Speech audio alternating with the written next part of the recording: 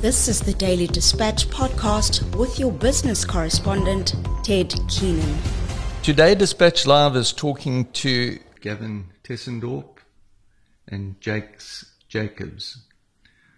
Both of these men are deeply embroiled in the cannabis industry and believe that without a strong beneficiation component to cannabis, the Pondoland farmers who have made a living out of it for centuries will not flourish.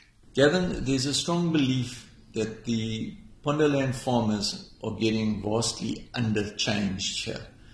They can't sell what people would call dagga because there's no demand for it anymore. Everybody that's interested in dagga is planting a whole lot in his backyard. You've been involved in the industry for 15 years. You said you'd spent a little bit of time in Amsterdam looking at it. Is there a solution to try and give the Pondoland farmers a leg up here? You mentioned beneficiation. Yes. Do you want to tell us a little bit about the beneficiation? Well, the easiest and best option for the Pondoland people, because they do feel that they're actually being forgotten at the moment, and they have been forgotten, because all the corporates, it's going to cost you about between 3 and 6 million rand for a licensed cannabis facility, which is predominantly been bought out by the Canadians or the Spaniards. For local government to manage the micro grow operations in Pondoland or Transkei would be to do the extraction facilities up there as well and get them to micromanage, either appoint the headman to manage his 10 to 15 little growers and upskill and educate those people as to the genetics of the plant, the extraction facilities, because the money is in the extraction and exporting the stuff to the rest of the world. That's where the money is at. That's exactly what's happening now with the formal licenses. They're extracting here and exporting to the whole globe. So the Pondo people, the reason why is that, number one, is that you cannot find an original landrace.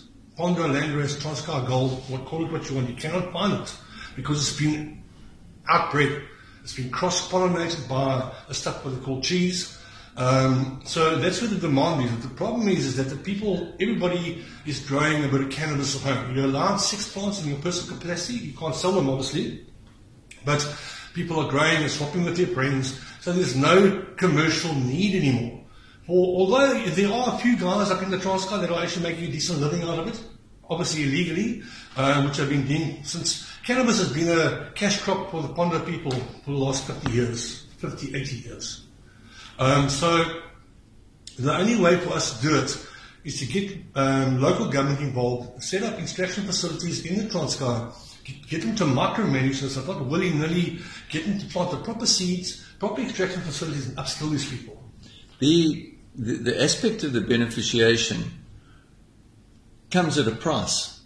Are we overpricing it and basically pricing these guys out of the market? Is there a way of simplifying it? You mentioned earlier about fences before we started the recording and they've never had fences there in the past. Why have fences now? Well, to be brutally honest with you, local government they're not too sure how to do this whole thing. So the Americans and the Spaniards and the Canadians, you have, number one, your biggest expense with a license is putting at the perimeter fences. It has to be that clear view black fencing, because you can't angle grind it. It's got to be, I think, 20 kilometers away from the school and the church. And just your operating document, which is a document that you get from SAPRA that tells you what you need to do, is going to cost you 60,000 rand before you even start. Let me ask you a stupid question. If the product is going to be broken down and you are going to be extracting something from it, surely you don't have to worry about all the steps before this, as long as the product that you're extracting meets certain... That's a very good question, because government has made it, there's far too much red tape involved here. Yeah. But having said that, there has to be some red tape involved. There's got to be some sort of governance and some sort of management. You must use good quality alcohol to extract, and not leave any residual alcohol, not leave any residual. Make sure the plants aren't planted in a soil that's with heavy metals in it. So that's where the upskilling comes from. And advising these people And, you know, you don't have to grow in a secure environment, but I think local government or national government doesn't know what to do properly. We have advised them accordingly, but they know they need to do something, and it will happen. Like, I think there's 32 states in the States, in the US, that are legal at the moment.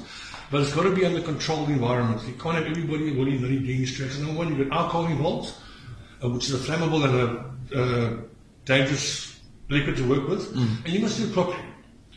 So there's a board up in Pretoria called NAFS, which is a certifying agency, which all of our products go through NAFS and they get certified. Tell us exactly THCs in there, CBD, CBG, CBGM, what percentages are in that product.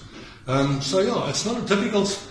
For me, I can't understand why it's taken so long, because it's a plant that can literally eradicate poverty quickly, and upskill lots of micro groups instead of upskilling and making wealthy business people and corporates more wealthy, where we can actually share that income and let the people in Ponderland, Transkei, wherever, micromanage and grow their 50 plants with 100 plants or 10 plants, and take it to a cooperative, take it to a central place where they can get money for it and they can extract there. Well, that's really your downstream benefit of this, isn't it? So that you can take what is quite a bulky product, reduce it to only the things that you actually need out of it. That's it. Please, just for our listeners' benefit, explain the difference between what makes you high and what makes you relaxed. Because apparently it's two different things. It's two vastly different things. In the cannabis plant, you've got cannabinoids. I can run off a whole list of cannabinoids, but your two predominant cannabinoids would be THC, tetrahydrocannabinoid,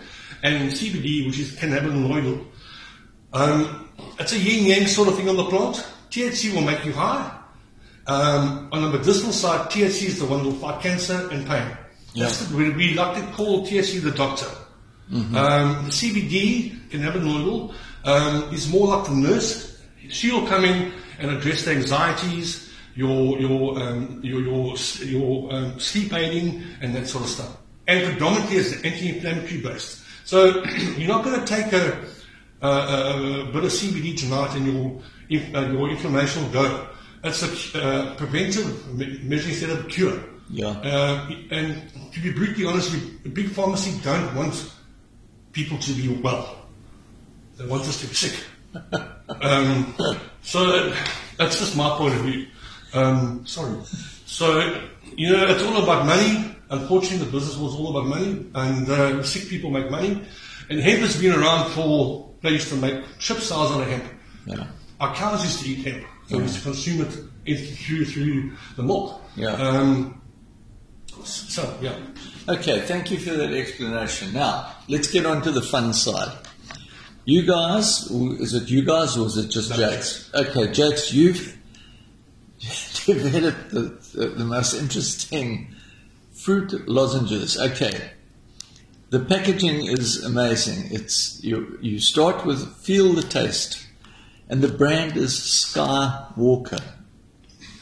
That pretty much sums up what it does to you, doesn't it? And it's a fruit-flavored pastel. Should people be wary of this, or can you actually consume it? And before we answer that, you've had it on the market for a week, and apparently it's shooting the lights out. Yeah, it has got no side effects. It's 100% safe. And it's not THC, it's CBD. What led you to do this? And we will take pictures of it, but for our listeners who can't see the pictures, it looks like a fruit lozenge, a wine drop or whatever. What got you onto this? Well, about a year and a half ago, I was busy making juices, fruit juices, 100% fruit juices. And a friend of mine in Cape Town that comes to East London to do some work asked me, do they sell any fruit juices with CBD in it in East London? And I said, no, I've never heard about CBD. And then I started talking to Gavin, find out what is CBD. And I did my own research on the internet and that, and it triggered me because it's a healthy thing to eat. And where do you source your product, and how do you purify it? So we get it from a company in Joburg. Yeah, you get it through me. Yeah. Again, I can trace the product right down to the plant. It's all certified. So he's doing it completely 1,000% correct. The way I would like to have done. Ethically, traceability, everything. And the machines that you use to make this, you're a millwright by profession, by trade. Did you make them the molds and that, or did you buy them? No, I bought the molds. And what would a little can like that, which has probably got about 12? Yes. What does a little can like that sell for? Is it now wholesale or retail? No, retail. Retail, yeah. Okay, retail, I see the prices in the market is anything between 250 and 350. Okay. But then you have to look at the quality. I saw gummies that go for 250 and it's terrible. I will never even try to eat it. Yeah. I think I've set the benchmark with this. What sort of price would you advise your retailers to sell for? I would say about 300. And when do people have this? Presumably you're not going to eat this throughout the day. You can. Can you? You can't overdose on it. You can. So it just relaxes you. Yeah. Absolutely. What's next? You've got the guns and that. What's going to be next? Or is that a trade secret? No, it's not a trade secret. I'm busy working on a sour gummy. Yeah. This one, but a sour one. And then a sweet and sour one. And I'm also busy with a juice that will have CBD in it. And then cosmetics. Okay, and what about iced lollies? Because that was also your business for a short while. Yes, iced lollies is more bottom end. Yeah. This isn't the bottom end product. The ingredients is very expensive. So it's not like, I won't put that in iced lolly. I will put that in a 100% juice in a glass bottle, and target the top end with that. So, big time beneficiation here. It's going to sell well. Apparently, you were saying that the demand has really got excited. What's next from your side, Gavin? To be brutally honest, I'd like to see the CBD extracted in Ponderland because the CBD we're buying at the moment has been imported from Canada. The CBD isolate. Yes, THC will be legal. It's a matter of, it could be a year, it could be a month, it could be 3 years. Yeah. That's the international trend. So I foresee us getting CBD and eventually THC and the full spectrum PECO products extracted locally, ethically and traceable, and with traceability out of the Transkei or wherever. You've got a lot of friends that were farmers. You lived in the Transkei, you stayed in Port St. John's until you were 8 years old. You've been speaking to the farmers up there. What's their reaction? They feel like they've been let out. They feel like they've been left out of the whole picture. Yeah. They kind of have, because it's sort of gone straight corporate and straight sort of international. So they're actually getting a little bit volatile, and not volatile, they're getting quite upset. Are they excited about a product like this? Do they see it as a way out for them that is not just... If the future allows us to extract locally, instead of importing the CBD, we can extract the product locally. The price will come down dramatically. This price will come down of the edibles, and it's a win-win situation for everybody. We're keeping all the money in South Africa. Yeah. Upliftment of poor communities. Do you know much about the extraction process? Yeah, pretty much. Is it quite simple? It's simple. It's simple. It's very simple. So these poor guys in Wonderland are getting ripped off. Yeah. They need to be just upskilled and educated. Well, good luck with the jujubes or whatever we're going to call them. You'll enjoy them. They're very destructive. Once you have one, you want another one. And you cannot overdose on them. Yeah. I'm going to pass on that, but thank you anyway. I just want to mention one thing. Yes, sure. Gavin is doing the marketing for me. And the one very good thing about it is that people they don't just buy it. Gavin gives them all the information, they ask questions. It's not just, there's a thing that's the price, go with it. He explained to them all of the benefits and everything. Jakes, Gavin, thank you very much for talking to Dispatch Live. Pleasure. Thanks a lot.